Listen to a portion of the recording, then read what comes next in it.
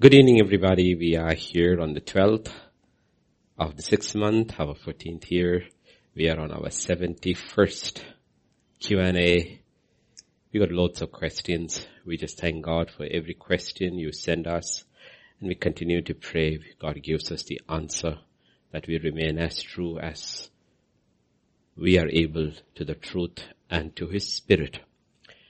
And I pray that the answer will comfort you, strengthen you, exhort you, if need, correct you.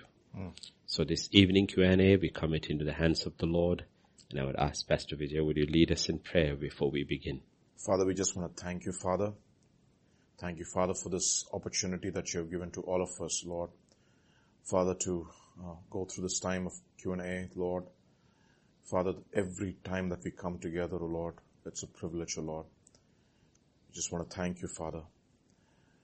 Father, for all the questions that your children have sent, and I pray, Father, that you would answer every one of these questions, O Lord, that you would grant your servant the spirit of wisdom and revelation, and all of us the anointing that will teach us. Teach us your ways, show us your paths. Yes, Lord, the church is a place where we are taught, and I pray, Lord, that you would continue to teach us, continue to equip us, O Lord, continue to change our thought processes, O Lord, that we will not be conformed to the pattern of this world, but will be transformed by the renewing of the mind, that we will continue to prove that which is good and the acceptable and the perfect will of God in our lives, O Lord, that our lives will be more and more conformed, Lord, to your word, and our minds will be transformed to the mind of Christ a little more. To that, and I pray that you would, Lord, bless this time, O Lord. Thank you, Father. Thank you, Jesus. We praise you, we worship you, we give you glory. For in Jesus' mighty name we pray. Amen. Amen.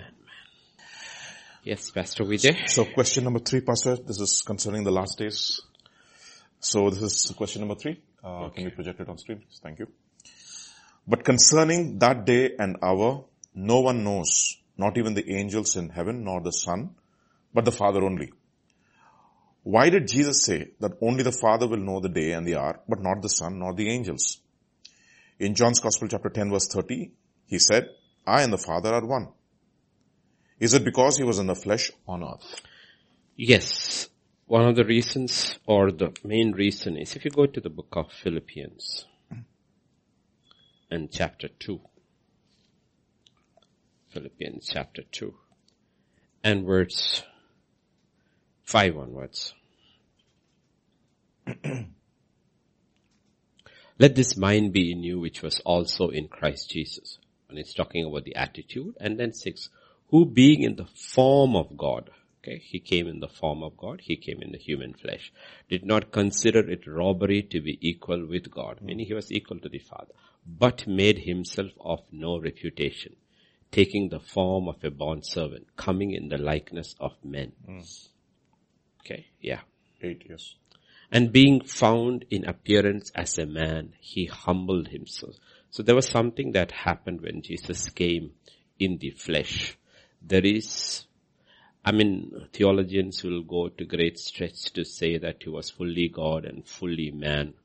At one level it is true, but he was fully man. And I believe he emptied himself of a lot of his divinity.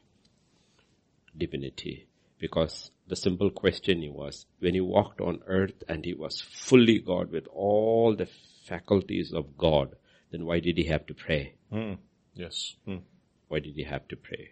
God does not have to pray. God does not have to pray. Why did he have to pray? And the way he prayed, why did he have to hear from God every day? See what God is doing. He could have done on his own. Right? The Father is not in Trinity looking at the Son to see what. No, that's not how the Godhead works. But when Jesus came, you will see there was an emptying. So, technically speaking, this is how, I could be wrong, but this is how I see. He voluntarily submitted to the Father in all things. Yes. Okay. So when he says no man knows the hour except the Father, he's telling a factual. If the Father doesn't tell me, I do not know. I do not He's know. also the man. Yeah, okay. Or if you look at my favorite chapter, verse in Mark chapter 1. Okay. In the previous night. Yeah, we don't have to go there, but in the previous night, if he was acting fully as God, as we always think, okay, without emptying himself of that and surrendering the will of the Father, he could have told the previous night itself, we are going to another town tomorrow, so don't let the crowds come. That would be very normal, decent person who tried to do, right? Yes. But he still doesn't know. Still doesn't know. In the morning, when he goes to pray, that's when the Father says, it's not here, it is there. So if you look at the pattern in Jesus' life, he's showing us how to be led by the Spirit. Wow. The Spirit doesn't tell us everything. And he is the firstborn among many. Why did he have to do that? So that we could live that way. If he comes as God and he knows everything till the end, everything, then how do we follow him? How do we follow him? Then we will say, Lord, then you are victorious because you knew everything. Okay? There are certain things which you knew and certain things, a lot of things which you did not know. And he voluntarily submitted. And that's the walk of faith. If you ask, how did Jesus walk? Did he walk by faith or did he walk by sight? By faith. If he knows everything, he's walking by sight. Wow. He's walking by sight. Okay, he's walking by sight. And he's not walking by sight. He's walking by faith. And he's showing us, primarily he's showing us one fundamental thing, that you can trust my Father to the uttermost. I'm showing you a life that my Father has your best in his heart. And everything will ultimately work for good as long as you love him, you trust him, and you call according to his purpose. His life was Romans 8:28. So that's where I see. Now if you ask me this question, does he know now when he's coming? I still am not sure. What if he doesn't want to know? He's God. But what if he doesn't want to know? And he tells the Father, whenever you let me know, it's fine. You begot me that day, I became the Son. And I am different from the Trinity that I have a body. Oneness Pentecostal churches refuse to accept this. They say God is only one. He is the creator in creation. He is Christ in redemption. And is the Holy Spirit now in sanctification. But that's not what the Bible says. You go through the Bible and you have to really, really, really twist around to come to that theology to say, how does that work? The Lord said to my Lord. I mean, it sounds like a person talking to himself. No, but that's not what the Bible says. No? So, let us be very clear about it. No? We don't know even how now it is. Maybe he's absolutely content with the Father taking all the decisions and letting him know. He says, Father, I voluntarily. Or he may know everything. Okay. But is he God? He is God. Equal to God. Okay. Equal to God. So, he's showing us a way. He's showing us a way. No, he's showing us a way. No? And that works because he's showing us a pattern. Now let me ask you this question in that pattern. That's what Corinthian Hebrew Paul will say. The head of Christ is God. The head of man is Christ. The head of woman is man. The simple question is, does my wife have to know everything? No. No. Doesn't have to know everything. Does Christ tell the church everything? No. But does Christ have the best intentions of the church? Absolutely. Yes. Does a husband need to have the best intentions of his wife? Yes. But doesn't mean everything needs to be done. There's a transparency. That doesn't mean the other person needs to know everything. Yes. And God doesn't tell the church everything. Doesn't tell the church everything. And still the church doesn't know most of the things. And Christ doesn't tell the church. He's just telling bits and pieces, little by little by little by little by. He's revealing it. So if you look at the whole picture, I believe that's how Jesus came. Otherwise there is a problem in us following his footsteps. Because if he walked by sight, then we also need to walk by sight. Then there is no greatness in walking by faith. Greatness is in walking by faith, sight. That you tell us everything. Yes, Pastor Vijay. Pastor, because since we are still in the last days, we have to look at, this is want to look at question number 5, Pastor. It's very 5, yeah. It's a little intense. It says, how do we understand and interpret the young children being orphaned and churches without the shepherd who didn't make it, regardless of praying, though whilst some of them were strong in the Lord and in his word? Okay, that's what I was talking about in the morning. Though we may do everything we want to do, that is the sovereignty of God. Okay, there's the sovereignty of God. There's a sovereignty of God, and that are the weaknesses of man. Okay, there's a sovereignty. You could be the best man in town, absolutely right with God, and you still die. You still die.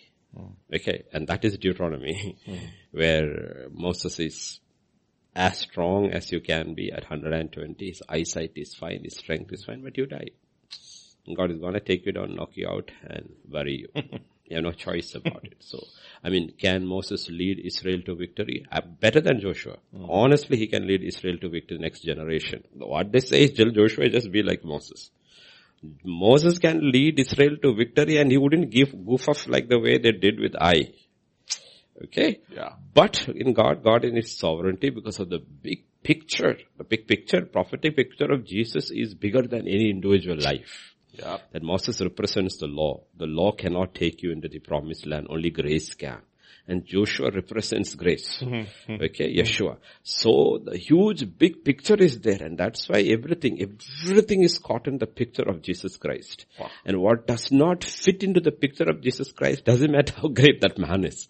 He has to move on, pass and make way for the other. Wow. So when we look at children, pastors, what is happening is, but in some cases maybe the pastors did everything they need to do and the church did everything they need to do, and yet when the flood comes, the righteous and the wicked goes. It's there in the Bible. But in other cases, there is absolute protection also granted. Like in the entire Exodus narrative, you don't see any Israelite dying in Egypt during those 10 plagues. Yes. They were protected supernaturally by the plague after plague after plague. So there's a picture over there.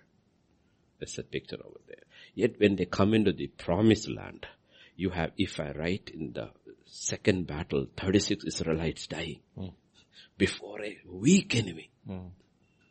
So what happened to their protection?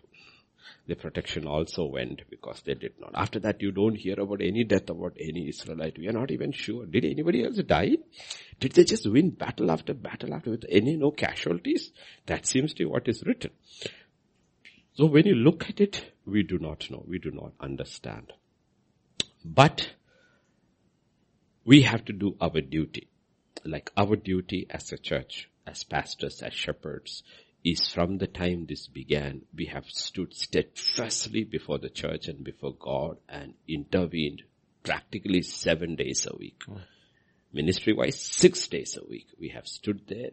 We have used every tools at our disposal given in the Word of God. The blood of Jesus, the name of Jesus, the Word of God, prayer, binding, casting. We have done it all and we keep on doing it. Yet, at the end of the day, we can look back and say it is by God's grace and God's mercy. He brought us through so far. And I still say so far. We have started March 2020. This is June 2021. Like 15 months, He's brought us through without a single casualty. And it is not that we are a strong church when you talk about physically. We have some of the oldest members, most of the most ill members, and most of the most vulnerable members. Yes. Like if you look at LHM, all vulnerable. Old, ill, with all comorbidities, and very vulnerable members. Yet we have come through. Practically untouched. And if you look at this entire process, only one person was actually vaccinated with both doses in the entire church. Only one person. And because that person happened to be working with Bharat Biotech, co-vaccine manufacturer, so she was the first volunteer there. She's the only one who has actually got 2 doses. Others, because of company reasons, are starting to get. But as far as I know, the 1 or 2 who got vaccinated have only got 1 dose. Yeah. Okay. So, meaning if you look at it, God in His mercy. See, we have to do what we have to do. And what we cannot do, only God can do. But we can say, Lord, you do everything God is not going to do. And I believe the duty of the leadership in the church is when stuff like this comes, they have to. That's what I am saying. At Rephidim, the Amalekites attacked. It's not Israel attacked Amalekites, right? If you go over there. Yes. Yeah. At 17. Rephidim, Exodus 17. No? Israel was not attacking. They were just poor people were peacefully moving, right? Okay. And as soon as they have drunk from the rock, remember, verse 8. 17:8. Exodus 17:8. Okay, 17:8. Now Amalek came and fought with Israel in Rephidim. Okay. And if you look at what happens is there, verse 10. Okay, verse 10. Verse 9 and 10. We'll read from 9 actually, verse 9 onwards. Okay. Moses said to Joshua, choose us some men to go out, fight with Amalek. Tomorrow I will stand on the top of the hill with the rod of God in my hand. So Joshua did. And Moses and Aaron and Hur went up to the top of the hill. Now if you go to verse 11, this is what the word of God says. So it was. So it was when Moses held up his hand, Israel prevailed. And when he went down, let down his hand, Amalek prevailed. And verse 12, what does Aaron and Hur do? They put a seat for Moses and put it under him. He sat, and Aaron and Hur. See, this is what we are called to do. It's a battle going on. It's a spiritual battle. It's a real battle with disease and people are dying. What is the leadership called to do? Stand up on the hill with a word and in prayer. And if you look back, what did we do for the 15 months? Word and prayer. Only thing we have done. And we did it by faith. When we started, we had no clue we would come through the pandemic this way. Now, honestly telling, I always panicked. That's what I said about to the electoral staff. No going back and forth. Stay. Let the staff, let 2 people volunteer and stay for 2 weeks, especially when the lockdown. So you know, our electoral staff is not being dropped back and forth. They are staying there.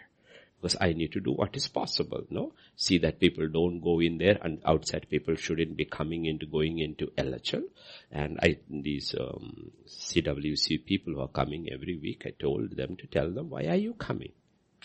You people should not be putting our children to rest. You're going to every home and then coming over there. So last time they were good. They didn't go up. They said, just get the readings down. Our nurse can do the readings. Don't put my children at risk. Okay, we are doing everything possible to keep the children safe. So that's all we can do. And practically, on the other side of it, what we have to do spiritually. And we have stood in the gap spiritually. We have fought this battle at different levels. One, for the protection of God's people.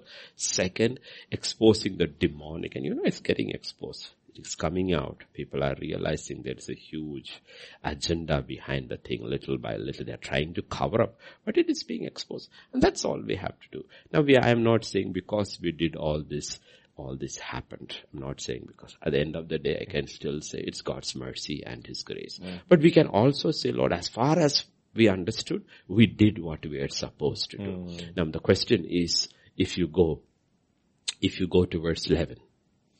Verse 11. So it was when Moses held his hand, Israel prevailed.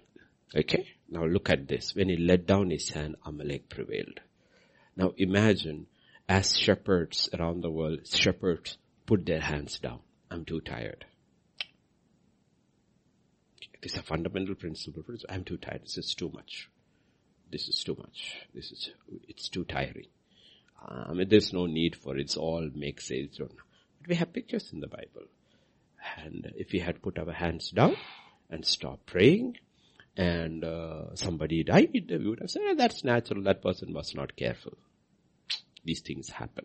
But the thing is that we just need to be faithful to what God has called us to do. And God will do which we cannot do. Yes. Okay? So Aaron and Hur suddenly realized Israel is losing every time the hands come. When prayer and intercession and the word comes down, because one day he has the rod of God, which is the word of God. The other hand is the prayer hand together, the word and the prayer. When it comes down, people are losing. Now, I don't expect the church to be praying all the time. They have to go out and do their work in the world. They are called to do their work in the world. But the leadership is called to pray and to lift the word of God. And that's what we are supposed to do. And it doesn't matter. At the end of the day, if you look at it, 1, 2, 3. Right? And the 2 of you who were worshipping. But primarily, if you look at it, 2 people preached and 1 person was praying. How many people are there on the hill? 3. How many people are there out on the ground? Plenty. Doing their work. So it didn't take numbers. It only took 3 people to bring victory. 3 people. And how many people have been standing for 15 months? 3 people. 3 people. 2 people preaching. One person praying, and then the worship is there. Okay, that's part of it. But ultimately, if you look at it, the preaching and the prayer, it was 3 people. And it's still 3 people. And God doesn't look at numbers. It says if 2 or 3 gather, the mouth of 2 or 3 witnesses. So it does not matter how small your church is. People will say, oh, but my church is, it takes only 2. And the pastor and his wife is enough. 2 people. Stand in the gap. Lift up your hands. Cry out to God. He will hear. Lord, these are your people. And they're like, Lord, they are sheep. They don't know the right hand from their left hand. They're out in the danger. They're fighting a battle. At least Joshua knows who is fighting. We don't even know who are fighting. Yes, that's true. So how much more we should be praying, So, and these are people who have never fought before. It's a battle hardened army. They're ex-slaves coming out of Egypt. They don't know what fighting is. They only know how to make bricks. They don't know how to fight. Yet, prayer is bringing victory into their camp. That's all I said. We are not condemning, judging anybody, and we are not exalting ourselves. We only say that we are doing our duty. And we look into the Word of God. This is the first battle. Exodus 17 is the first battle of Israel in the wilderness. The first battle in the wilderness, right? This is the first battle in the wilderness. So by principle of first mention, something is being taught to us. How does the church fight? It's a leadership, lifts up the word and hands in prayer. And that's what in the book of Acts the apostle says, we will give ourselves over continually to the ministry of the word and the ministry of the prayer. And God did the rest.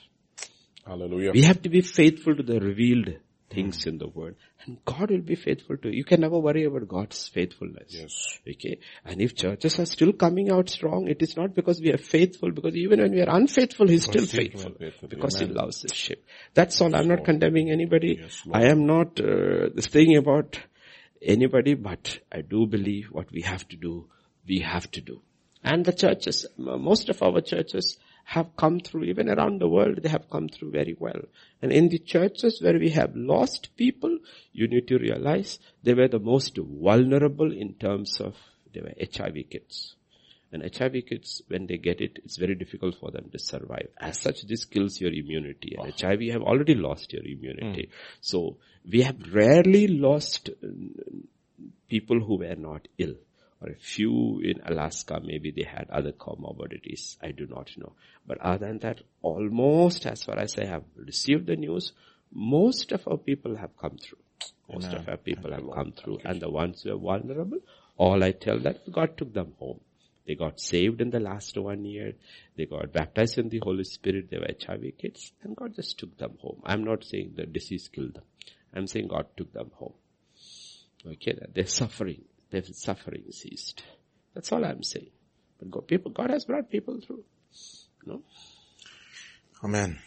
Pastor? Yeah. There are questions related to doctrine. It's because we are learning on doctrine. We look at those questions. This is question number 4. And another question 2. It says, what's the difference between the New Apostolic Reformation and Reformed Church? Is the NAR, that is a New Apostolic Reformation, aligned to Word of Faith movement? I'm checking this because there are plenty out in the world which enemy is using to give a word or befriend that belong to NAR type, and it takes time to grasp its false doctrine or theology or something that is not on the word. So it's vital, let's continue. So it's vital to understand the motives, so to spot and discern. Gone are the days of Jehovah's Witnesses and Mormons cult. Now there seems to be plenty others that are subtle. Well, NAR is a New Apostolic Reformation, okay? The thing is that, I don't want to make judgments on entire movements because I'm not a competent authority. But the issue I look into, you see, the New Apostolic Reformation basically is the people who are aligned to that, and the Word of Faith people are also aligned to that. They are aligned, if you look at it, aligned, because one of the kingpins of NAR is Kenneth Copeland, who is big one, granddaddy of the Word of Faith movement, current granddaddy. The old granddaddies all died. He's a current granddaddy, so they are aligned. But basically, there are certain theologies or doctrines they adhere to. One thing that God is restoring the office of apostles and prophets, 1 and 2. See, 3, 4, 5 was always there. 1 and 2, there was always a doubt. That is why you need to realize you have this movement in Nigeria, the movement in US. These two movements are very connected. You have all these apostles and prophets in Nigeria, big name. They're all part of NAR movement. You need to understand they're all part of NAR movement, New Apostolic. So the apostles. And second is they adhere to what is called the dominion theology. Dominion theology. NAR also adheres to the dominion theology. The issue with dominion theology, let me explain. I will just get into this 2 aspects of it and then leave the rest, because it's a very, very, the big people in NAR is people like Peter Wagner, Bill Johnson of Bethel, Kenneth Copeland of Copeland Ministries and all. But let us go to 2 things. Go to the book of Corinthians. 1 Corinthians chapter 4. Okay. Verse 8 onwards. Okay. Apostle. Okay. You're already full. You're already rich. You have reigned as kings without us. Indeed, I could wish you. So basically, if you want to look back, fast forward, he's talking about, wow, you guys believe in dominion theology. Wow, great. He says, you believe in good dominion. I could wish you did reign, and that we also might reign with you. He said, I wish I could reign with you. So he's talking about the dominion, because they are believing, dominion this thing. For I think God has displayed us, the apostles, last as men condemned to death. For we have been made a spectacle to the world, both to the angels and to men. We are fools for Christ's sake. You are wise in Christ. We are weak, but you are strong.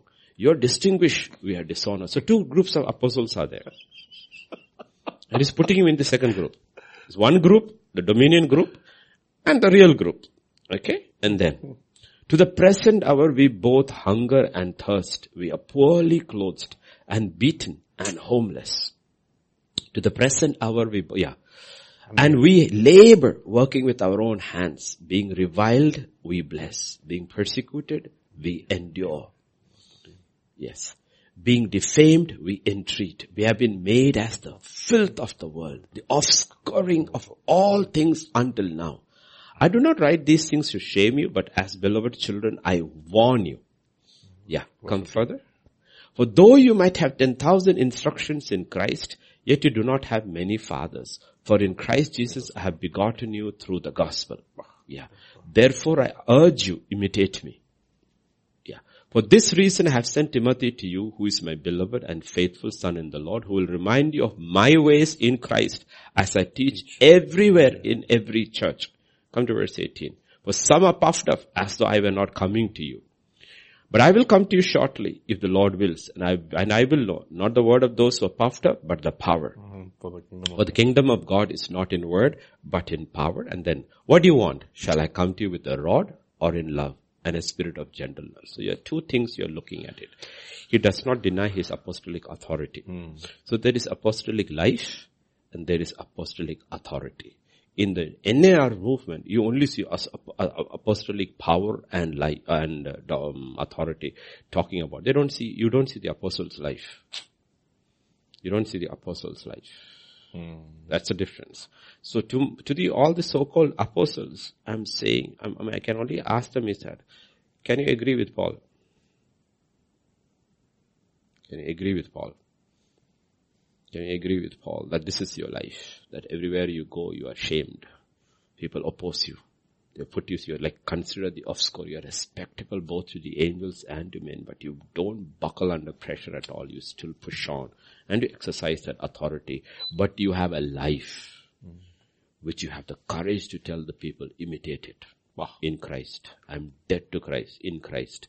I'm not worried about whatever I go through. I have no agenda of my own. I'm not trying to build a reputation, a name, a following in earth. I follow Christ. That's all.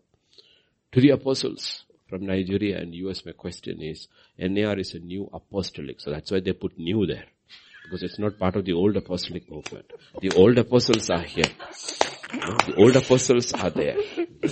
They go through, they are mocked, they're scorned. I'm not saying that you need to be beaten today. You're not beaten today. It's not because people don't want to beat you, but because law and order has come. Now the state gives you protection.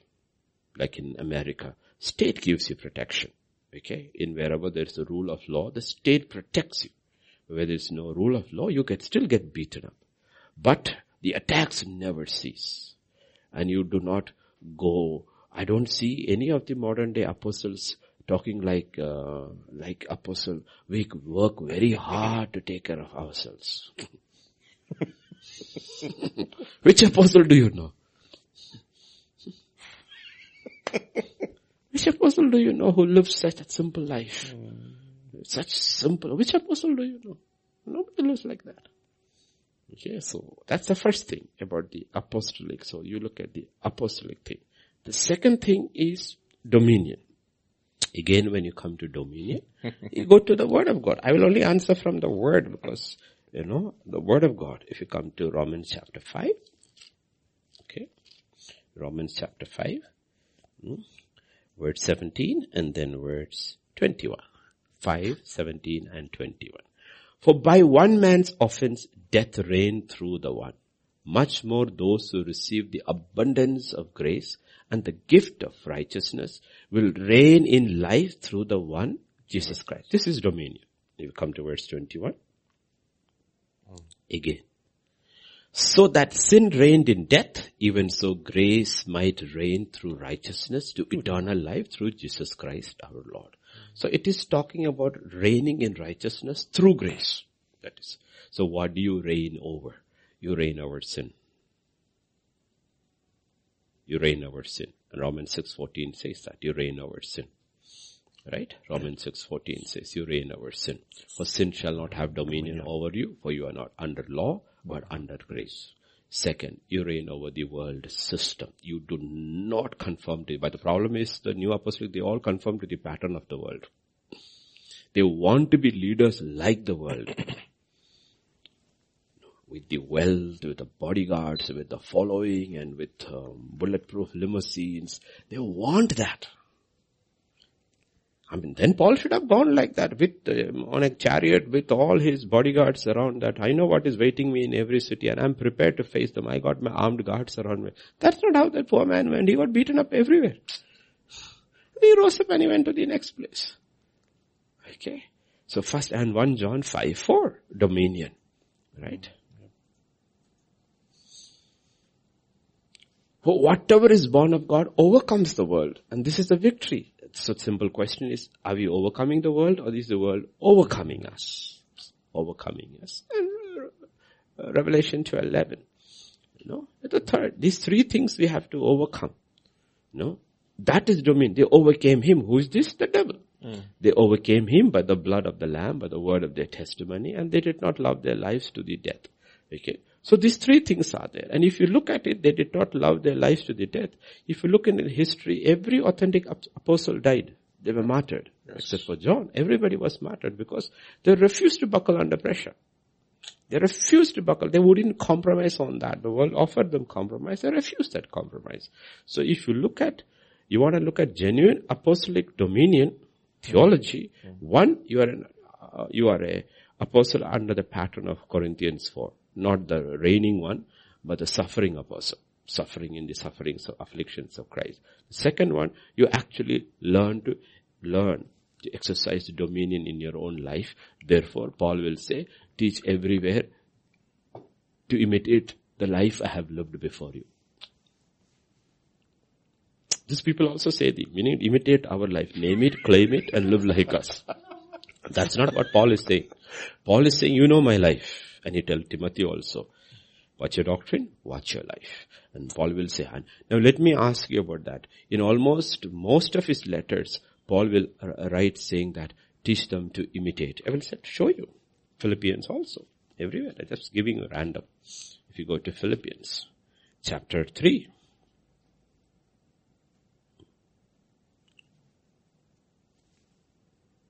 Verse 17. Onwards. Brethren, join in following my example and not those who walk as you have us for a pattern.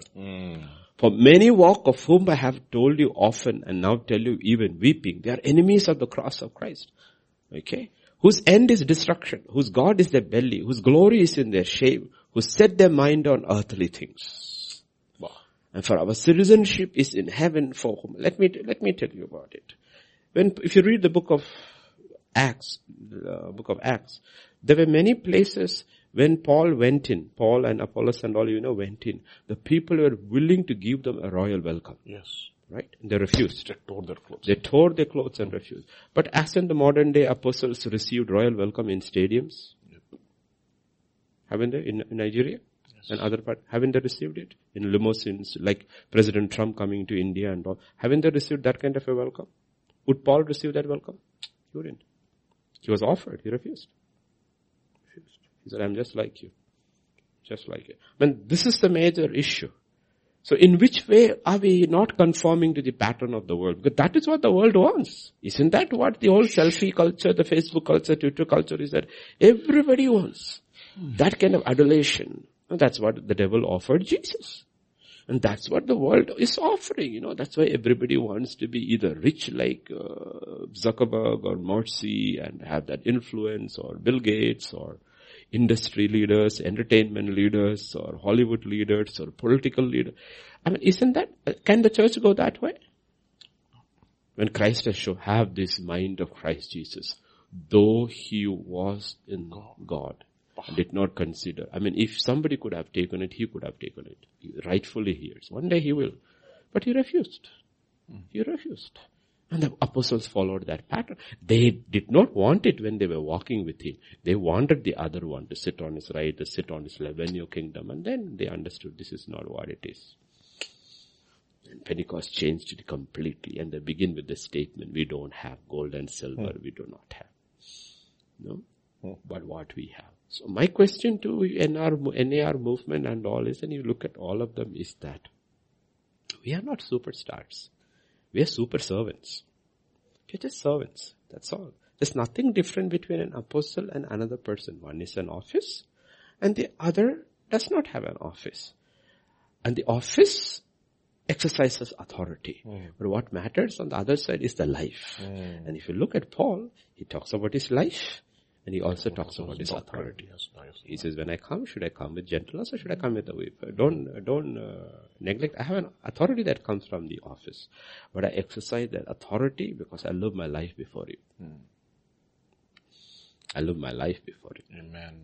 The simplicity of my life. When I live my life, you see my life before you. So that is my issue with all this new apostolic, that's what it is called, NAR, apostolic reformation. Meaning the only reformation is that they brought the apostles back and put the garb of the world in it.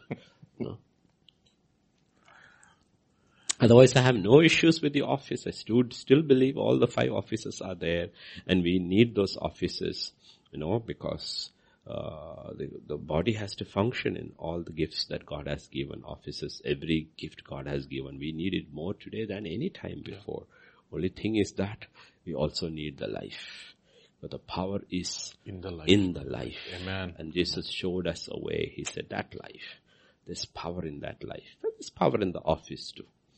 There's both there, power in the life and power in the office. If you put together, there's incredible power. Paul tells Timothy, watch your life and watch your doctrine. Okay? And thereby you can save both. Yes. Pastor, a few more questions on this. This is question number 8 and then we'll go to question number 7. Okay. Question number 8 says, quite a few in the body of Christ use terms like success, prosperous, possession of victory, and not to confess any negative but positive, and declare and decree, etc., which sounds pagan, which sounds as pagan movement, jargon, etc. As opposed to confessing to God that we are broken in despair or discouraged like the psalmist and cry out to him and confess the word in our situations, etc. This is biblical, isn't it? For example, declaring some scriptures may become overboard, a focus of me-centric. And scriptures like below is twisted to say that we are no longer sinners nor sin anymore, but the righteousness of God. In 2 Corinthians chapter 5 verse 21. God made him who had no sin to be sin for us, so that in him we might become the righteousness of God. How do we balance declare and decree so it doesn't turn out to be like the word of faith? Yeah, this is one of the major issues again. I mean, this all comes with the dominion movement. Dominion movement, okay? The thing is that all those terms over there is there in the Bible. Success is there, prosperous is there, possession of victory is there. But like I said, many of their doctrines is taken from the Old Testament. That's why these people hardly preach from the New Testament. Hardly preach from the New Testament. Because it's very difficult to find scriptures to support their doctrine from them. So they go and finally they found one from 3rd John. If you notice that one verse from 3rd John and they make it a mountain out of it. Though it is a wish. It's not even a promise. It is a wish. I wish. Right? It's I wish. Yes. Okay. Now, like we have heard it so many times, but there may be people who are hearing it for the first time. The difference is this. The promises given to Israel are physical and material promises connected with a particular land. That is why it's called a promised land. Okay? Yes. Almost all the promises which God has given them is connected with this life. You go through the promises God has given to them in the Old Testament, you don't see any promises connected with the coming life. Do you find? No. Nothing. Does he tell Israel, I am going to prepare a place for you and I will come back and I take you? There are no such promises to Israel at all. But the Messiah hasn't even come. You don't see these promises in the Old Testament to them. So they are being given a land. It's called a promised land. Everyone will have his own plot of land. And if you obey all these things, you will live long in the land that God shall give you, all that. But in the new covenant, here is a man called Paul saying, I wish I died. Yeah. If you ask me, he says, I want to go. But for your sake, I will stay. But if you ask me, I'm hard pressed between the two. Hard pressed between the two. Meaning, so there is a completely paradigm shift in the New Testament. Completely shift. Life on earth is not the big thing. Like we looked in the morning. Life on earth is entirely a preparation for the next. The next life is the big thing. So in the New Covenant, suddenly, when I preached to the pastors, I said, you watch in the New Testament, Paul tells in the letter to Timothy, if you have food on your table and a shirt on your back, you should be content. Not even a apartment is mentioned. Forget a house. Right? Not even a house. Let me ask you this question. Where in the New Testament, how many verses can you find in the New Testament where God promises long life for people in the New Testament? You are called to die. Absolutely. He says, you know what? I want a set of people who will overcome. You know how they will overcome? They will overcome him by the blood of the Lamb, by the word of their testimony. And they do not love their lives even unto death. So this is a completely paradigm shift. I'm not saying you need to die, but you should be willing to die for the sake of the kingdom and the righteousness. And you suddenly see everything has changed. It is not about life on earth. Your citizenship has changed. You are a citizen of heaven. You are on transition. And like we looked at in the morning, the entire purpose of the church on earth, it's getting people into the kingdom. And those who have got into the kingdom is preparing for the kingdom to come. How to live as a citizen of heaven. What are the things that are important? That even when you go to work, you are going as ambassadors of Christ. You are not representing the world. You are representing the kingdom to the world. And how do you need to live there? What are your stands you need to take? What is your witness? What is your testimony? How do you work? So everything is told about how it's so important in the family, how it's important for the slaves, how they work with their masters, how the masters. This is all told to Christian husbands, Christian wives, Christian children, Christian slaves, and Christian masters. So everything is covered. Why? Because this is the testimony. And when Paul writes to Titus about how it is, so that you look at that. You adorn the doctrine. Adorn the doctrine. And there is that one word that he uses over there that is in Titus. Verse 4 and 5. Titus 2, verse 4 and 5. What he's telling the elder ladies to teach the younger ladies, that they admonish the young women to love their husbands, to love their children, to be discreet, chaste, homemakers, good, obedient to their own husbands. Why? That the word of God may not be blasphemed. What is he basically saying? He says, you see, we preach. Paul is saying we preach. You live. You live it out. Yes. You live it out. So the way you live it out, people should not question our doctrine. Okay. He says, we are preaching and you have to live it out. And we are living it out. You saw our life. You know how I have lived before you saying that Paul has lived it now. But you also need to live it out. Then they will say, you know what? The pulpit and the church agrees. But if the pulpit preaches one thing and the church lives in another direction, he says the word of God may be blasphemed. They will blaspheme the word of God. I mean, this man is a madman. What is he preaching? What are they saying? His word is not true. The word is not true. So there is enormous pressure on the apostles to live the word out. And this enormous pressure on the conviction put on the church, you also live it out. And then he warns the church in Philippians, but many, I tell you, are enemies of the cross of Christ Jesus. Death to self-life. The cross of Jesus, death to self-life. And that's what it is talking about. And that's where we have to be very, very careful when you look at that question. You know what? Yes, we believe in success. We believe in prosperity. We believe in a position of victory. We believe in all that, but never at the cost of our witness. Never at the cost of witness. And it is not by naming and claiming. It is not by naming and claiming. It is allowing the life of Christ to manifest in us. It is not by naming and claiming. Though we make decrees, because that's also there in the Bible. Right? It is not denying. You see, the only miracle where, as far as I understand, if I can, my memory, I'm trying to think, miracle Jesus did where nobody demanded anything from him. Supernaturally overruled everybody's desire, will, or whatever, was the widow at Nain. Yes. In every place, somebody has to first agree that he is sick before he could be healed.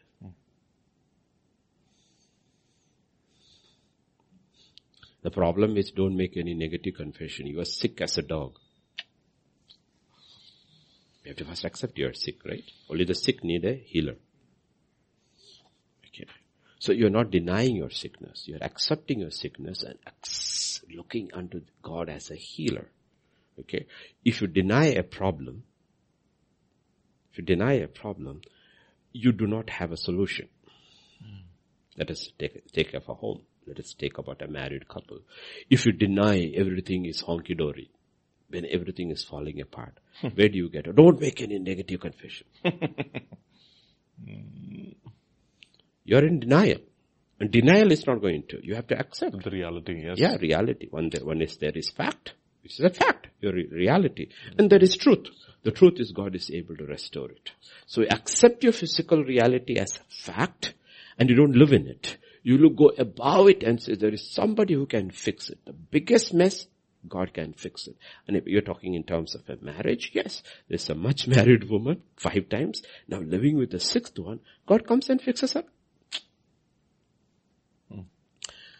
Jesus is not in denial mode. Go bring your husband. She says, I have none. He says, no, you have 5. Oh, no. Negative confession. No,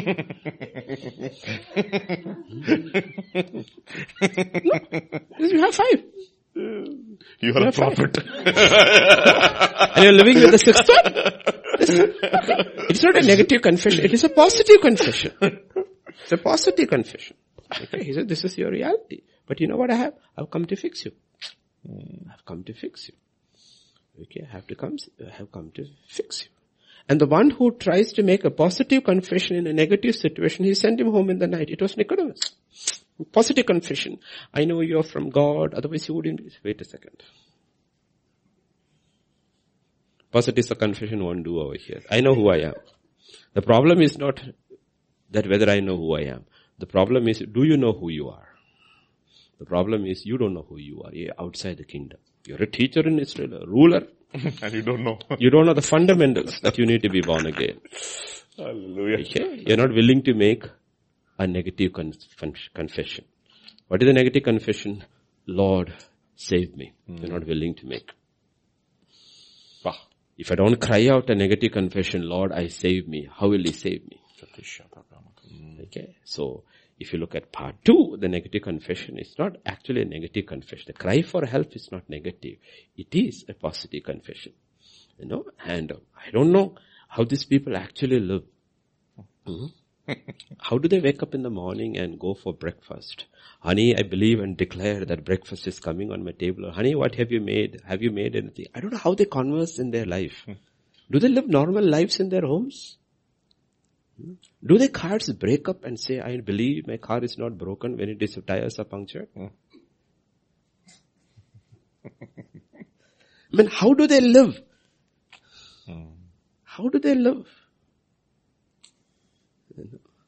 I mean, we have to live in that reality of this physical fallen world, sinful fallen life in which we live, and look above it and say there's a God who can fix it. Amen. And also there is the doctrine of Daniel's 3 friends. I will not take a fix on any condition. The fix has to come this way. It does not mar who God is. If I am offered a solution where God is replaced, something is put in the place of God. That is the major issue with the word of faith. It is not that it is fundamentally fully wrong. No. In the word of faith, your faith is in your faith. It is not in your God. The sovereignty of God is taken away. And man has become sovereign. Now what he's doing is that he has taken the word of God. Now God is not the God of the word. You are the God of God's word. It's a very, very subtle. Yes. Very, very subtle. God is not the God of His word. Meaning you have no autonomy, okay? I mean, basically you're telling, you will do as I tell you. I will twist your arm if I want. I will use your own word to twist your arm. I want to claim it. I want to claim it. Okay. So completely, and it is humanism which has crept into the church. Yes. The man is God again. Man is God again. And that is where these issues come in, and we have to be very, very careful. It's so subtle because it appeals to the flesh within the church, not outside, within the church. That is how churches mushroomed even in India. How did these churches mushroom? The churches mushroomed in the hundreds and thousands, all these young pastors coming in. It is all word of faith movement. And then they started hitting a brick wall, because you know what? The kingdom is not a matter of talk, it's a matter of power. To hold your audience, you need power. You need power to be demonstrated, and they realized power is not coming. So what did they do? They found you can be masters by night and pastors by day. That is how the lodges are full of pastors. They go there in the night. And they do. They can have a word of knowledge, but it is divination.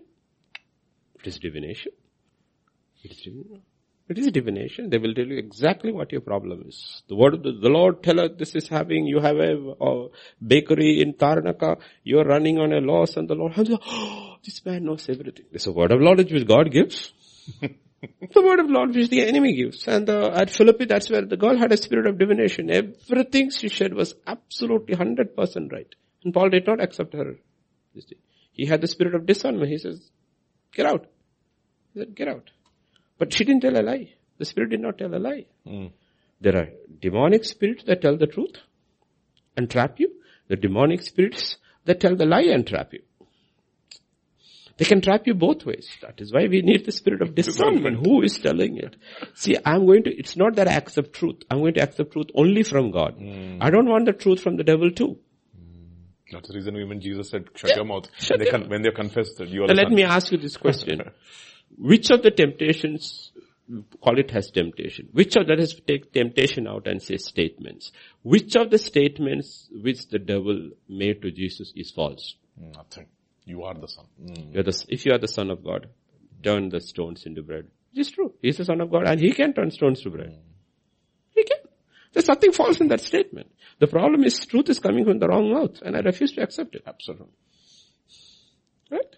Absolutely. He said, all this is given unto me and I can give it to you. Is it false? No, it is not false. It is true. Absolutely true. All this was given to Satan by Adam. God gave it to Adam. Adam gave it to Satan. He's not saying you're a liar.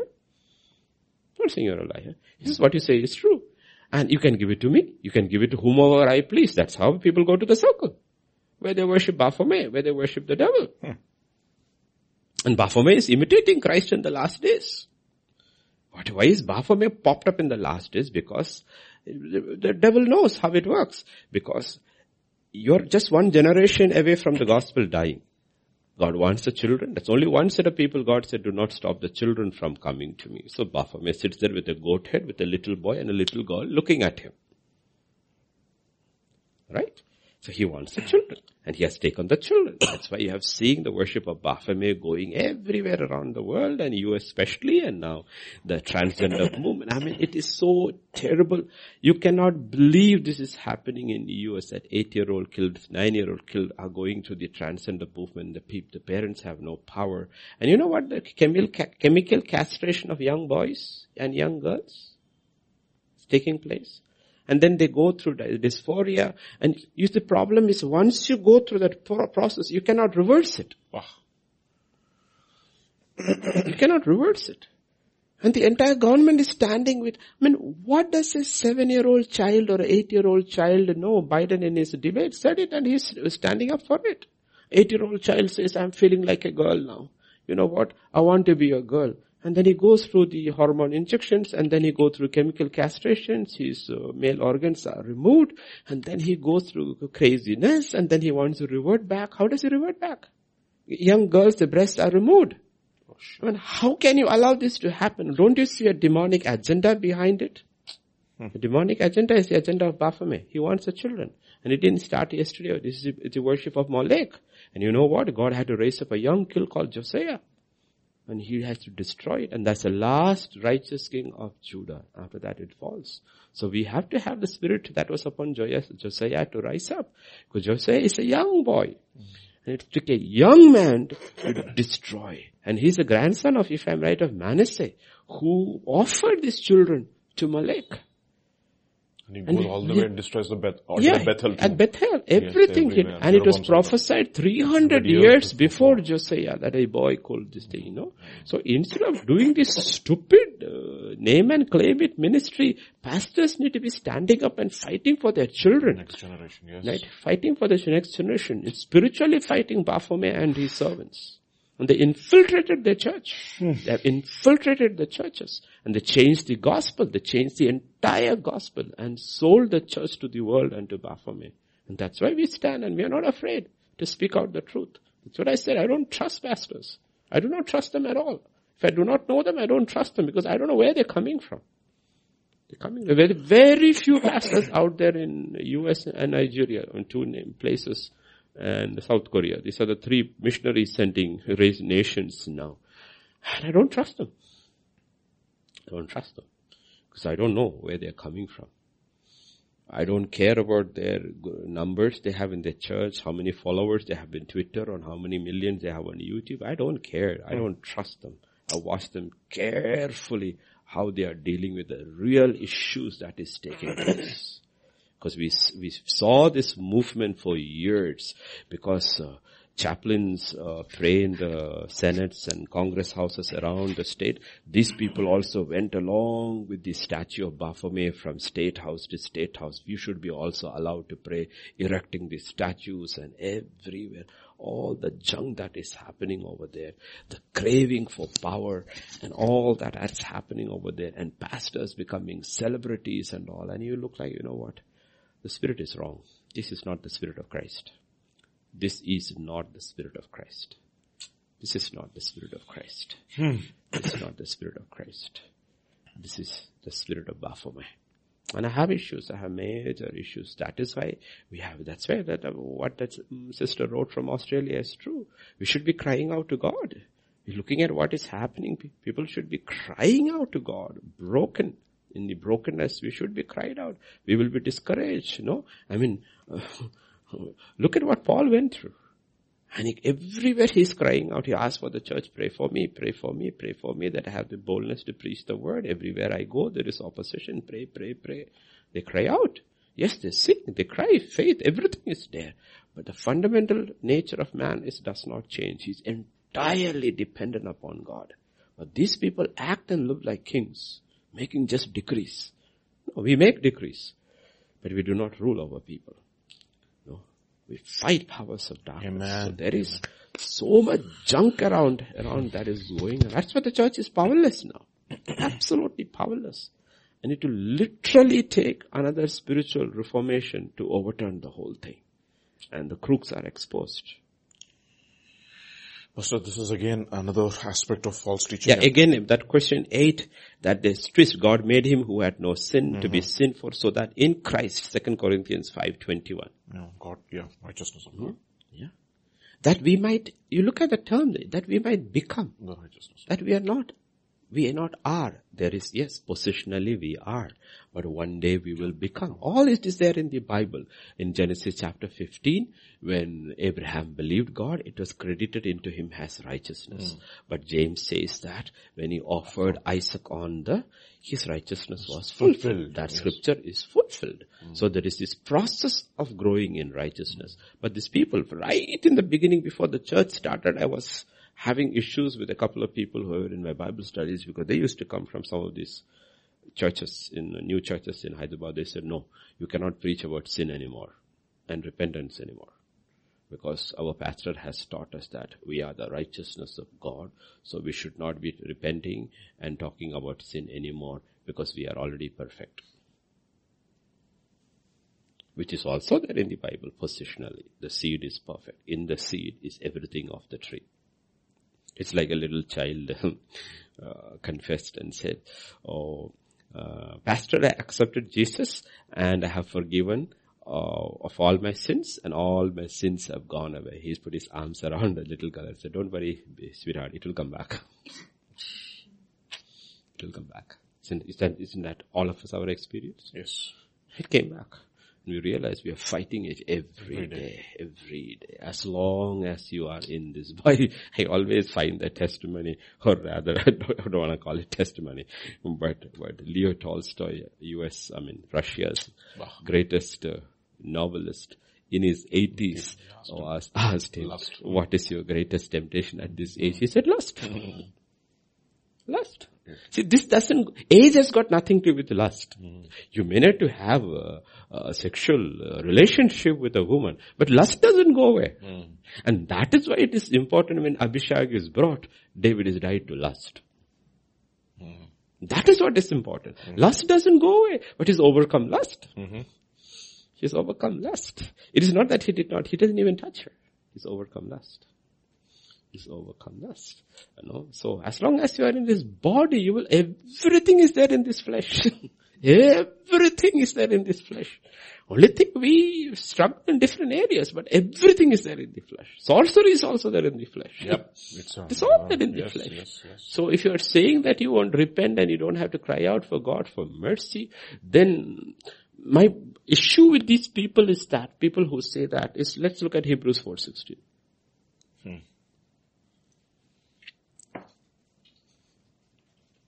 Okay. According to this group, the throne room let us boldly go to the throne room of grace that we may obtain mercy and find grace to help in time of need. If you look to this grace, the throne room of God has two gates. Okay. One is the gate of mercy and one of the grace. The gate of grace is for them because they never need mercy.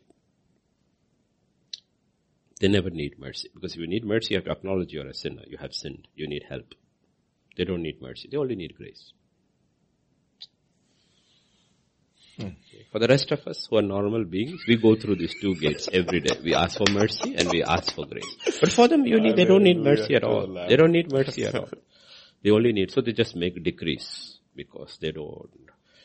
Now my question to you is, how different are they from the Pope? He also makes decrees. Ex cathedra is infallible. They also make decrees. That's why Kenneth Copeland and the Pope can meet together with the hugging Amma and and they are bringing one world religion. See, I love some pastors, new pastors who are coming up like Ken Christmas and all but I have issue with Victory Channel. My problem with them is that Victory Channel belongs to Kenneth Copeland and I will never accept Kenneth Copeland as one of anything.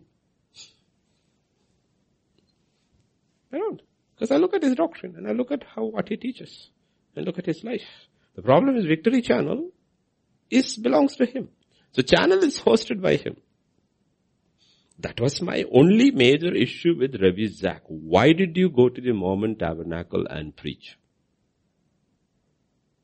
All my issues with Ravi Zach, my only issue was that go to a university and preach. But when you go to a cult and go behind their pulpit, you're giving sanctity to that pulpit. When you go to an auditorium and preach, it is okay. It does not matter. All kinds of people are involved over there. And you also are going as an apologist. When you go to the Mormon Tabernacle, you goofed up. That's one place you don't go. You don't go. You do not go.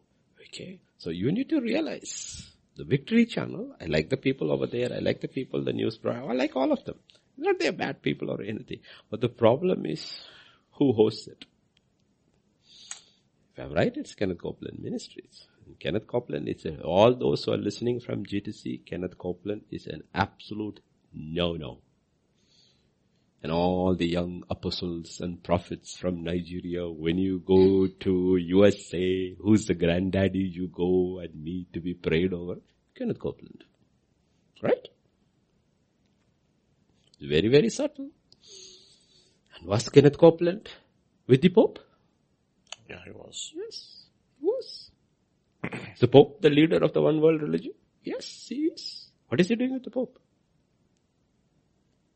Doing with the Pope. So we have to look at it. Be very wise children. That's the problem with our church also, Hyderabad. Listen to everybody. Even if they don't listen to what we preach, they will listen to everybody else. And then come and sit in the church like dummies. Totally confused. At least our churches around the world is very, very clear. They listen to us. They don't listen to others. They're very careful. They learn. But our church here, everybody. They will listen. And you know what? They get confused because they don't know the spirit operating behind these preachers. You have to be very, very careful. Very, very careful. Because there are spirits. And it's very subtle way. Because you cannot, like yesterday I was talking to, I think it was my sister or somebody was talking. It says, you take one glass of water. All you have to drop is one drop of poison. One drop of poison.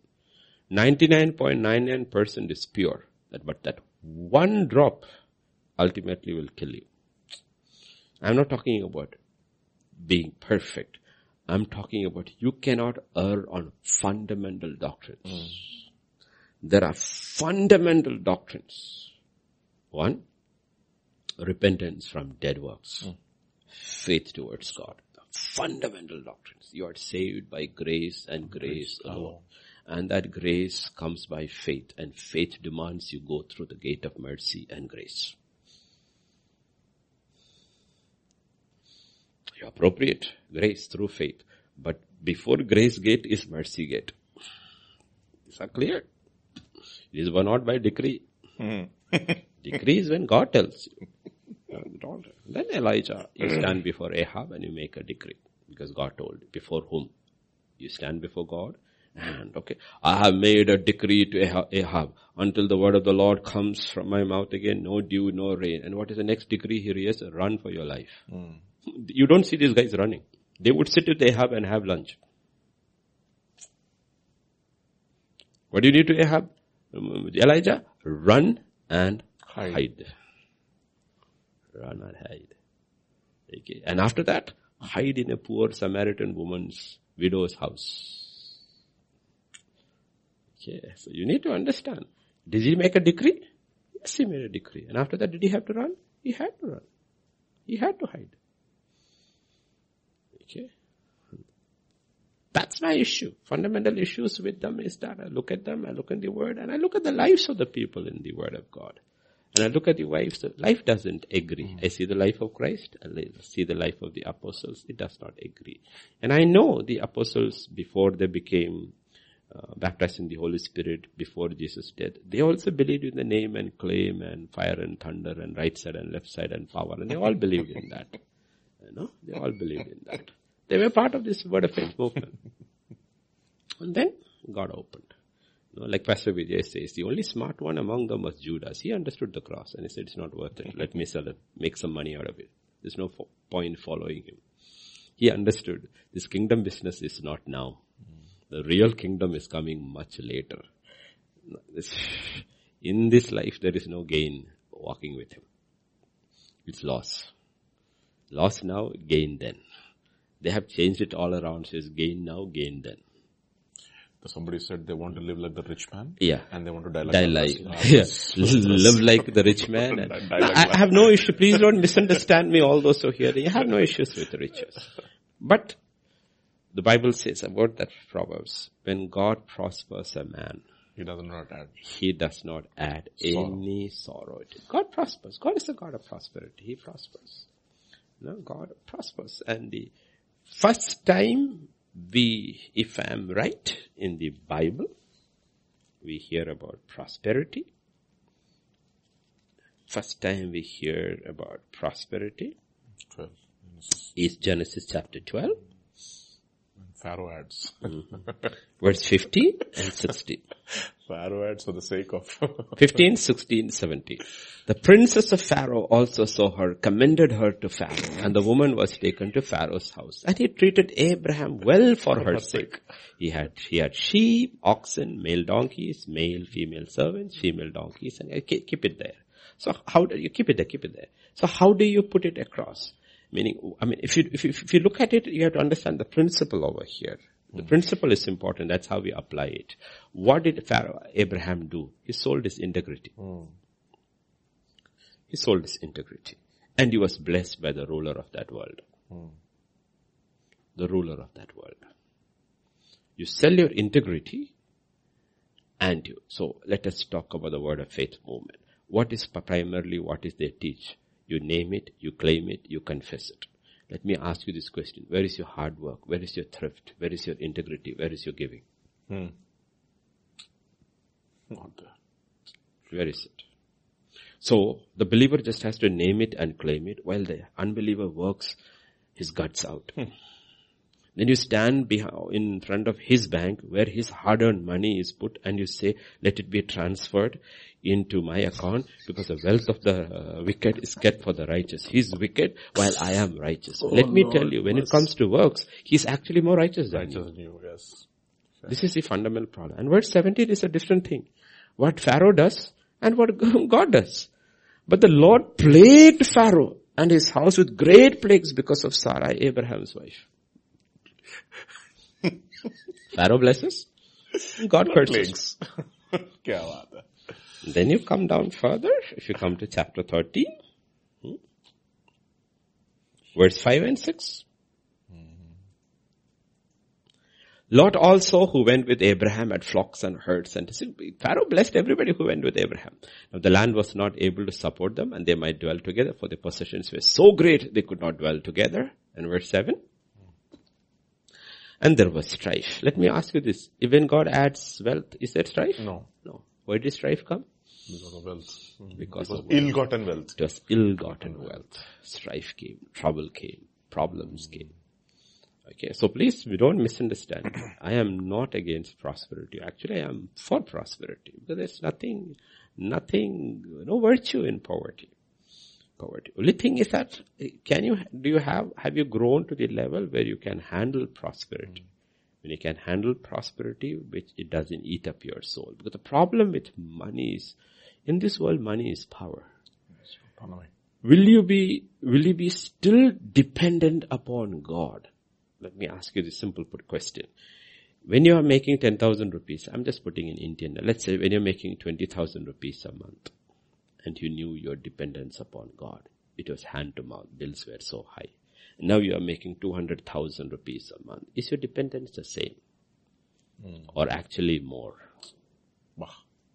That's the parameter. When you were at 20, you were crying out to the Lord, Lord, I need provision to meet my needs. And you cried out and God was faithful. He added whenever you needed.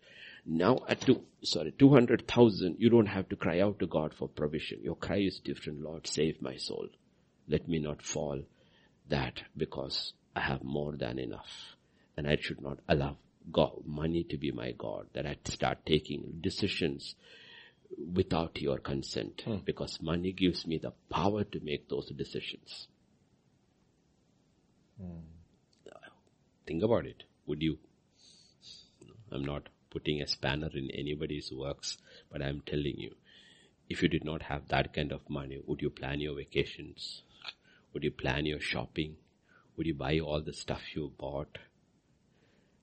While earlier when you had only this much, you were so very careful. You asked the Lord, stretch this Lord, stretch this Lord, stretch this Lord. Now there is no ask for any stretching. We are making decisions. Yet, do you sovereignly believe that I'm just a steward and this is His? This is it. God gives us all things for our lives. That all is there. But what I'm talking about is the Lordship. Are we more surrendered to the Lordship of Jesus Christ when we are wealthy? As we were when we were not so wealthy. That was a test for Abraham. Thank you, Lord. And when Abraham is old, Sarah and is still there, and Isaac is a young man, God asks him, take your son, your only son. If you look at it, that's his future. That is his wealth. Remember at 15 when God came and says, Abraham, I am your shield and exceedingly great reward. He says like, you're in Winnie the Pooh and says, what's the point? I have no child. Eeyore.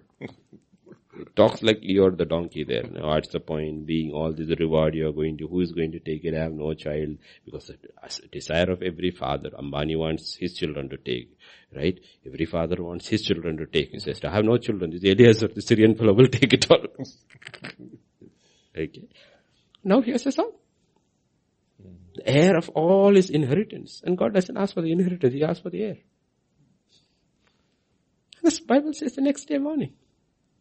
You see, when he's extremely wealthy, he's so much more surrendered than he was when he entered the promised land. When he entered the promised land, he was not surrendered. The minute famine came, he ran for his life. He said, tell you are my sister, and he tried to protect what he had and went.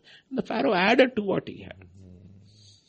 But at the end of his life, he's so much more surrendered. So somebody said, even if at that time people would say, Abraham, so you're so rich, he would say deep down in his heart, I possess nothing. Because whatever I've given, I put everything on the altar. I possess nothing. Even though I'm nothing. Yeah. And that is what God is talking about. It's not about prosperity. Can you handle it? Can you handle it? Is your surrender? And as to such people, God can give. Isaac was prosperous. Right? Isaac was prosperous. And he was prosperous. Did he fight for the wells? He didn't. No. He didn't fight for the well. No. Jacob was prosperous. They were all prosperous. But if you look at the heart of it, ultimately they were incredibly transformed men. The wealth did not touch their soul at all. The new covenant also we believe. It's a gift. God gives you the gift, the power, but don't let it corrupt your soul. I do believe God is a God, so don't misunderstand me. I only try to balance it. The sovereignty of God should never be taken away. Never. Where you take the sovereignty of God and you use God's own word. God, it sounds more like Kaikeyi in Mahabharata. Right? She had saved Dasarath's life in somewhere over there. Now Dasarath is old and he has, the elder son is Ram. And her son is Bharat. So he holds him to his promise and said, you know what? Remember you made a promise? He said, yes. What is it? I want my son to be king. Twisted. And that's what these people do.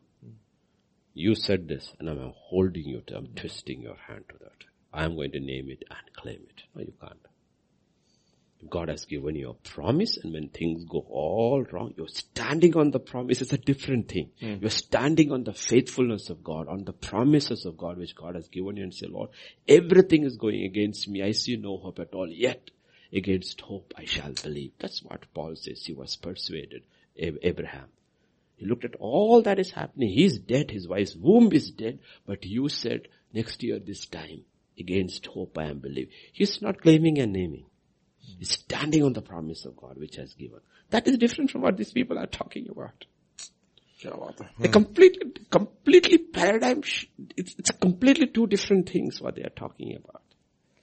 And we need to understand, because this subtle way, the cults, that's what the person wrote. It's not Jehovah's Witnesses and Mormons alone. There are so many cults around. And good pastors I know who started off very, very well, all flipped under the pressure. What is the pressure? I want to build this big church. I want to have this big crowd. I want to this thing. And to get the crowd and keep the crowd, you change the message. And once you change the message, the crowd will come. As long as you don't offend the crowd and keep the crowd happy, they will come. They will come. And in so many ways, like I kept saying, I mean, it's cruel to say it, you may say, but it is the truth. Many of the things which God said through His prophet sounded very cruel, but it was true. The pandemic is a judgment on the world, but the first judgment is not on the world, it is on the house of God. Because He said His judgment begins first in the house of God. This is the house of God. How will your doctrine stand? How will your people come through this? That is why in this pandemic, more churches have closed down than mosques or temples. So, I'm sorry, you may be offended when you are hearing, but this is the truth. It's a test of our faith. Will we stay true to the doctrine? And Paul stays true. In spite of everybody, everything turns against him. He stays true to his doctrine and he says, no, I have. Yes, Pastor Vijay. Pastor, I think we have to go to this next question, which is also on the same lines, because we're talking about doctrine. This is question number 7. 7. Apart from examining the lyrics, should we discard all the songs from Bethel? This is the church movement. Bethel, Yeah, I know Bethel, Hillsong, Elevation, and Jesus culture, because they may have been grounded in false doctrine and also theologically error organizations. If the lyrics are correct and not twisted, can we still consider the above, or be safe to sing, or is it safe to sing hymns, etc.? I would personally say go with the lyrics. Go with the lyrics. Why I say it is that even the hymns which we sing, we don't truly know the people who wrote it. Though we have stories, we do not know how theologically sound. We sing the hymns because these hymns are scripturally, theologically sound.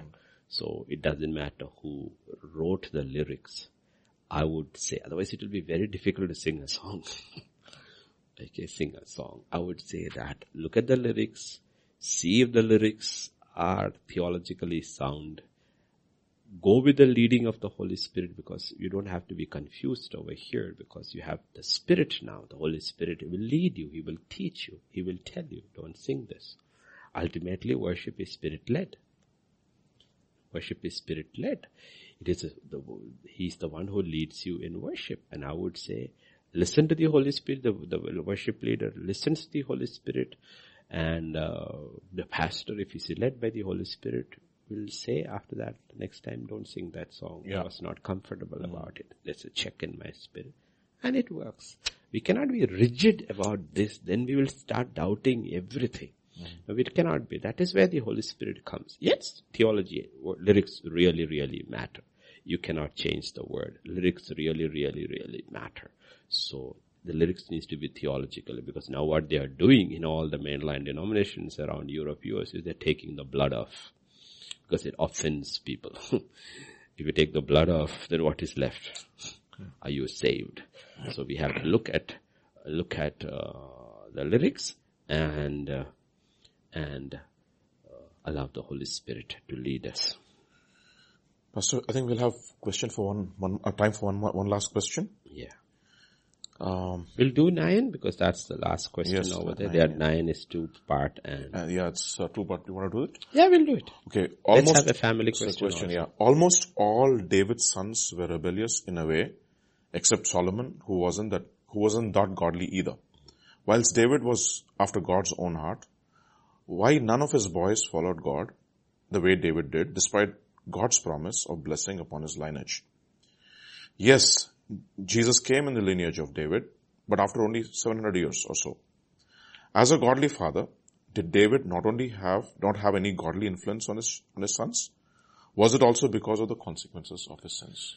Now let's leave the sin aside. Let's look at the first thing David made a mistake is first was that multiplicity of wives. Okay, though it is there in the old covenant, but that automatically messes up a home. Multiplicity of wives. Now when you are talking about children, we are talking about children. Basically we talk about sons, but we have to talk about sons and daughters. Basically we look at children. When you look at children, you have two parents which God has given, a father and a mother. Father and a mother. And if children have to turn out the way we want them to turn out according to scripture, it takes two to tango. Father and the mother. Father and the mother, both. And they understands God's order. The wife understands let's leave the wife out. Let's take the man. He comes under the headship of Christ. Surrendered. The wife comes totally under the headship of man. And under that supervision, the children grow up. The children will turn out. Usually, chances are pretty good they will turn out well. But let me tell you one fundamental picture over here. In the entire Bible, if you look, there is only one woman who submitted to her husband. It is Sarah. Not Enoch's wife, not Noah's wife, not Isaac's wife, not Jacob's wife, not Moses' wife, not David's wife, not Solomon's wives. Not a single woman submitted to their husbands. So their families fell apart.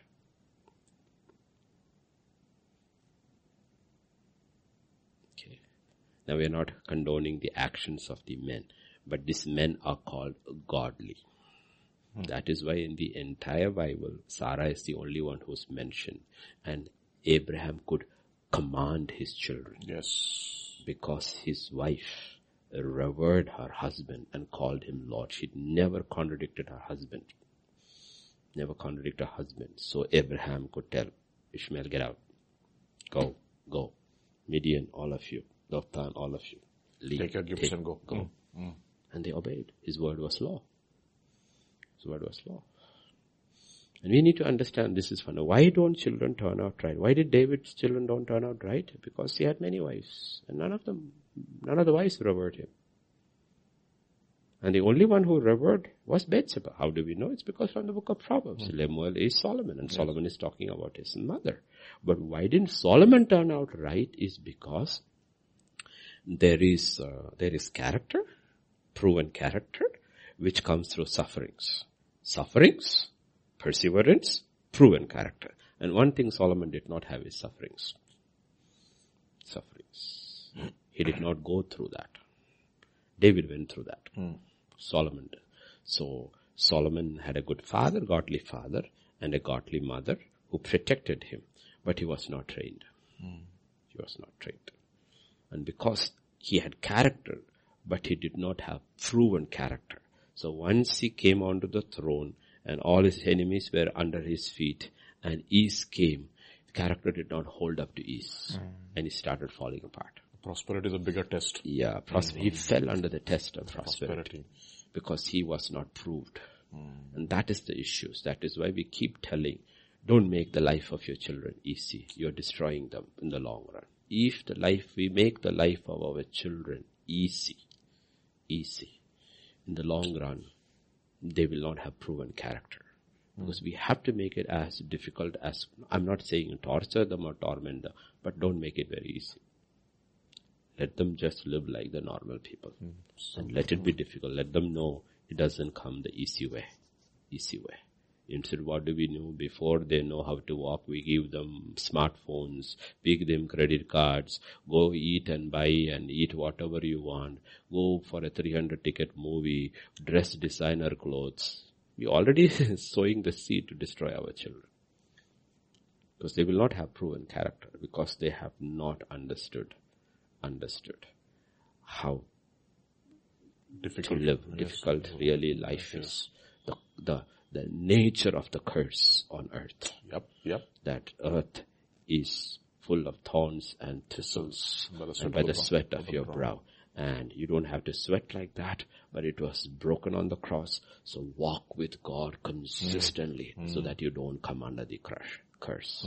So they have learned. First they don't learn that. First they learn how to labor, how the curse operates, so that appreciate Christ. If they don't understand how the curse operates, they will not appreciate. Even Jesus had to go through that process. Yeah, he had to. And that's the whole issues. The whole issues. A generation grows up in ease and they don't appreciate Christ because they never went, and because the parents covered the curse and says, you know what, you have an easy life. And we are destroying our children, whether it is in eating and drinking, clothing, education, transport, entertainment. You look at the amount of toys children have. And they appreciate nothing. The problem is if you give a child anything too many, they appreciate nothing. You give them too many clothes, you give them too many toys, they appreciate nothing. They appreciate nothing. Simple thing, it may sound, this thing, easy come, easy go. Easy come, easy go. You don't need. You don't need. Instead, give them books. Tell them to sit and read. That is tough. Tell them to sit and read. But we don't get them. No. Boy, you have to look at what you say, shoe racks of children, wardrobes of children, the amount, the toy room of children. What are they going to learn? You know, it's very difficult for the parents to, you see, you cannot change the child unless the parent changes. That's the problem. The problem is the parent likes the wardrobe. The parent likes toys. He has his own toys, she has her own toys, and the children are also given toys. And then the problem is not with the child primarily. The problem is with the parent. The parent doesn't want to live a simple life. So that is where the problem comes. That is okay. I'm not getting into it because a lot of people get upset and mad with me and they'll call them I'm a party pooper and all that. Okay, you can call me, say all that. But I'm telling you, eternity will prove a lot of things.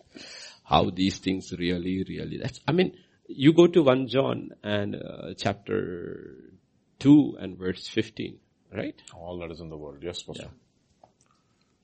Yeah. Love not the world, not the things in the world. Do not love the world. You understand? Okay, theory, ideology, pattern, this thing. And what is that? Or what? Things. Things. It's very simple, right? Any translation you write, things are things, right? How can you give a child so many things and tell the child don't love the things? How can you teach? The more things you give the child, the more it loves things. Lord have mercy, Lord. Okay, this is a very simple word. It is not complicated. This is not Latin. This is English. Do not love the world or the things of the world. Things are things. Okay, things. So let me ask you a practical thing with your parents. How do I, as a parent, help my child not to love things?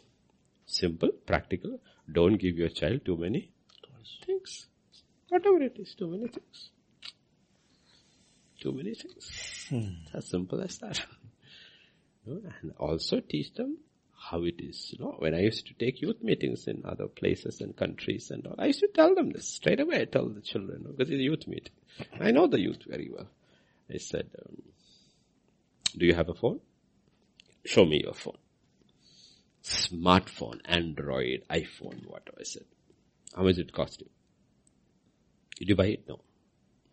Daddy gave, mommy gave. Okay. How much did it cost you? 15,000. Okay. What does your father do? He works in this. How much does he make? 30,000. How much does the phone cost? 15,000. So how do you put it across as 15,000? How do you value this phone? You know what this phone is? I told the children. This is 15 days of your father's life. Do you think this thing is worth 15 days of your father's life? That's perspective. Tell me that and answer accordingly. Did he give it to you or did you ask for it? Did you fight for it? Did you sulk for it? Did you say, all my friends have it and the father was put on a guilt trip, mother was put on a guilt trip, my child alone has to look like an ordinary boy, all the others, ordinary girl, whatever, whether it is an outfit, whether it is a phone, whatever things it is, you put parents on a guilt trip. And they make them, or the parent is on a guilt trip, my child needs to look like the latest one of a fashion model. Whatever it is, junk. It's nonsense. All that is nonsense. The Bible is very clear. You need to read the full verse. Do not love the world or the things in the world. If anyone loves the world, the love of the Father is not in him. You know what it means? No man can serve two masters. No man can love two things at the same time, which are contrary, which are opposite. You cannot. I cannot be a capitalist and a communist at the same time. It's not possible. They are ideologically different. That is why even in pagan religions, like in India, Gentile religions, ultimately they follow one God. The one who is a Krishna Bhakt is not a Shiva Bhakt. The one who follows Shiva doesn't follow Krishna. That's true. All of them choose one. The one who is after Ganesh doesn't go after Kali. They may include, but if you ask them who is your primary God, they will tell you who it is. Because even they know it is not possible to follow two gods of the same pantheon. It is not possible. But we are teaching, the church which knows there is only one God is trying to teach our children, teach the people, it is possible to follow two. God and the world. Then we wonder why we are failing. Why we are failing. So, why did David fail? I would say David failed primarily. But poor man, okay, God overruled all that. I would say David was messed up by Saul. If I look into David really loved Michal, Saul's son. That was his first wife. He loved her. And if Saul hadn't messed that man's life up, it would have been a very, very smooth transition. Because God is a kind and a merciful God. God says, I'm taking your kingdom. I'm giving it to another man, a man after my own heart. He brought him out. He was a champion. First Saul loved him. His daughter loved him. Jonathan loved him. The heir to the throne. The people loved him. The army loved him. It would have been a smooth transition without any issues. It would have been covered up very nicely. And like David said, Solomon would be king. Saul in his old age would have said, I'm handing the throne over to my son-in-law David. And Jonathan would say, yeah, I will be his right hand if he wants to be. Instead, that man goofed him up. That is why later when Abner comes on to the side, he said, I want Michal back. But Michal remains barren because she has contempt on David. So you have to look at, this man is a young man, too many forces against him. And when people are under pressure, and the old covenant people under pressure, they made so many decisions, running, fleeing. He took Abigail, he took the Jezreelite, so many concubines, this thing, So as far as you look at it, he messed up his home. But Bathsheba covered him. And she covered Solomon.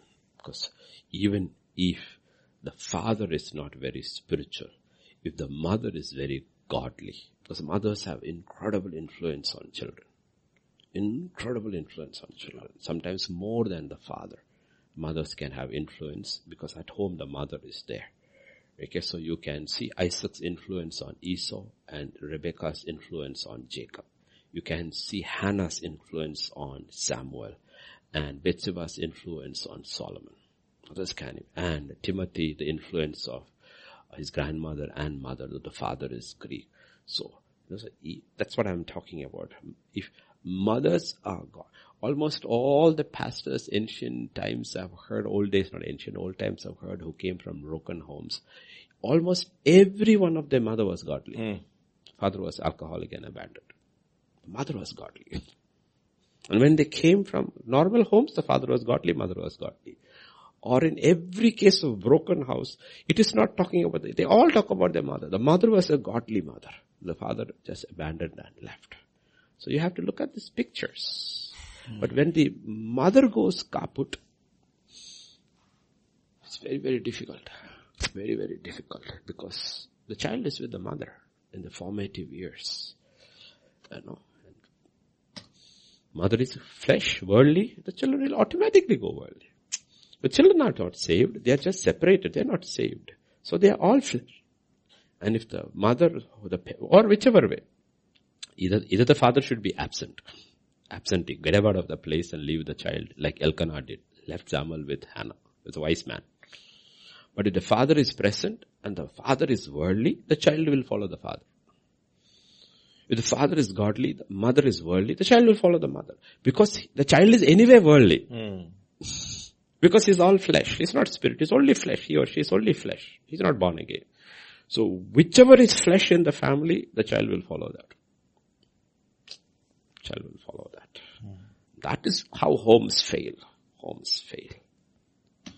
Doesn't matter how many times you say it, but why I'm saying is because we have lots of young parents. Here is a young father on the way, got a solid foundation. Keep it simple. Protect your children. Don't take them out into the world so much. It's not that protecting them from the world, that is negative. The positive side, teach them and show them how to love Christ. That is the actual, one is outside, the other is inside. You have to live before them consistently, consistently, I love God. And they have to see it. Love God. And God knows that. That is why in Israel's and Judah's history will say that, even about Josiah, like his father David. Every king down the line knew David loved God. So they had a history. Our great-grandfather, loved God. And the child will go, at something you have to live that out. When words fail, everything, life still succeeds. That is the thing. That is the simple thing. The parents have the responsibility to, on a day-to-day basis, showing it to their children. You know what? Do you know why I don't love the world? Not because I hate the world. No. It's because I love Christ. That is the reason.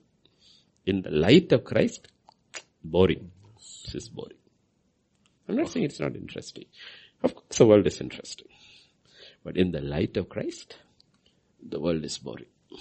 It is boring. And they have to see it. They have to see it. And Thank that you, Lord. ultimately Thank you, will change. Thank you. Don't make Jesus boring. Jesus is exciting. Jesus is fun to be with. Okay.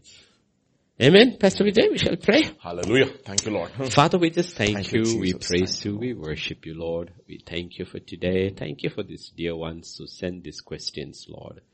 Thank you, Lord. Because one person asked a question, many people, their unanswered questions, they get an answer.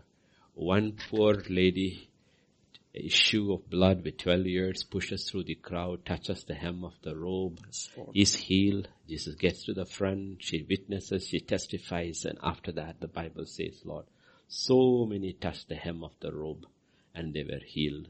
That's the same with these dear ones who sent the questions. And I pray, Father, ending up with the last question. We have so many young parents in the church, young parents with little toddlers, little ones. Oh, Father, help them not to go in the way of the world. Our children are precious, more precious to you than even us. We may think we love them, but even we cannot love them the way you love them. And we need to protect them from the world and the things of the world. Because once a child starts loving things, it is so difficult to take it out of Father. So difficult. And I pray as our young parents will learn this and protect their children and withstand the pressure of conformity to the world. Yes. Because your word says, do not conform to the pattern of the world. Don't conform. Oh Lord, let the church stand out, separate as a city on the hill, and not conforming to the pattern of the world. Because sometimes our prosperity gospel begins with our children itself. Oh Father, help us, Lord, to protect our children. Because the spirit of Molech is out there after our children. And the spirit of Christ is also out there for our children. Which spirit will we bow down and surrender to? Protect our churches, protect our children, Lord. And I plead the blood of Jesus over the church everywhere and even here. All homes, all children. Protect, preserve, keep us.